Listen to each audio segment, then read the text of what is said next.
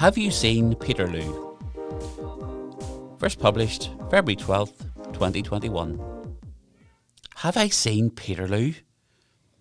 That was the foggy thought that formed in my head one early Sunday morning as a ping of a text message woke me from the lovely sleep I was enjoying.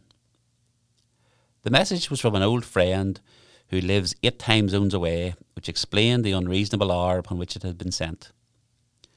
The previous evening, whilst trading interesting and amusing anagrams with my friend's spouse, yes, I did just say that, terribly middle-aged of me to derive such fun from word games I know, they mentioned that their son's name, Elliot, was an unfortunate cipher of toilet. And that was the next notion that popped into my mind, and I initially mistakenly figured the two things were linked.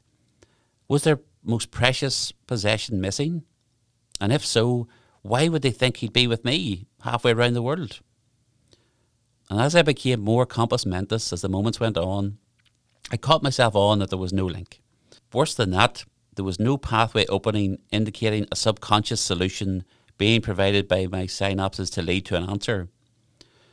And I did what anyone would do in such a confusing situation in the modern world we live in. I selected the web browser on my smartphone and asked the internet to tell me what I needed to know. And I quickly discovered that Peterloo was not a person, but a film from 2018, dramatising and commemorating an event from English history from 2 centuries earlier. I freely admit to my shame that the Peterloo Massacre was an event that I was entirely unaware of. A protest rally in Manchester of up to 60,000 people campaigning for the vote for the common man. The common woman would have to wait another 100 years. Instead of allowing the peaceful protest to go ahead, orders were given to arrest the leading players. Presumably the 10%, hoping suppression would stave off the chances of the movement gaining momentum amongst the poorer 90% of society. And as seems to frequently happen in such cases where a country directs its armed forces against its own people, something went catastrophically wrong in the mission. Firstly, a woman and a child were killed in the initial melee, followed by at least a dozen more as matters escalated out of control in a bloody act of carnage and panic, which also saw 500 or more injuries. It was the local press who coined the name for the tragic event as a reference to Napoleon's disastrous decision to engage in battle at the Belgian town of Waterloo a couple of years earlier. For a nation whose politicians owed their position as an elected official to a tiny number of people, it was estimated that an aristocratic elite of around 200 men were responsible for putting 400 MPs in the House of Commons. You can appreciate, or at least understand, the fear that led not to an acknowledgement that things had gone too far. Rather, they had not gone far enough, and an even greater campaign of clampdowns ensued against the populace. This included the jailing of newspaper owners, editors and journalists in an attempt to prevent the spread of information. Information which history tells us was no fake news.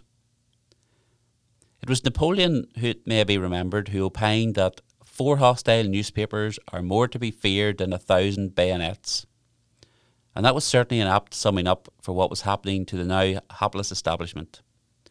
They ended up spawning a number of new media outlets, formed phoenix-like from the ashes of the fires of aggression meted out against ordinary decent folk who just wanted their voice to be heard. We owe the electoral rights we now have to the bravery of these long-forgotten heroes who stood up and faced the courts for the crime of talking truth to power. For the message was eventually heard and progress and fairness evolved in the right direction. The quality of where you get the data, upon which you can formulate opinions on what you think of what is going on around you, is vastly more important than the quantity. Good information and strength of character can change the world. This podcast was recorded in Granite Podcast Studio. Interested in starting up your own podcast but don't know how? Granite Podcast Studio can help. Record your podcast in our state-of-the-art studio, which is based in the heart of Newry City. Our studio has cutting-edge and user-friendly technology and can seat up to 4 people. We also provide an editing service for our team using your guidance and editing notes to provide you with a flawless finished product, leaving your listeners wanting more. For more information on how you can get started, visit www.granitepodcaststudio.com.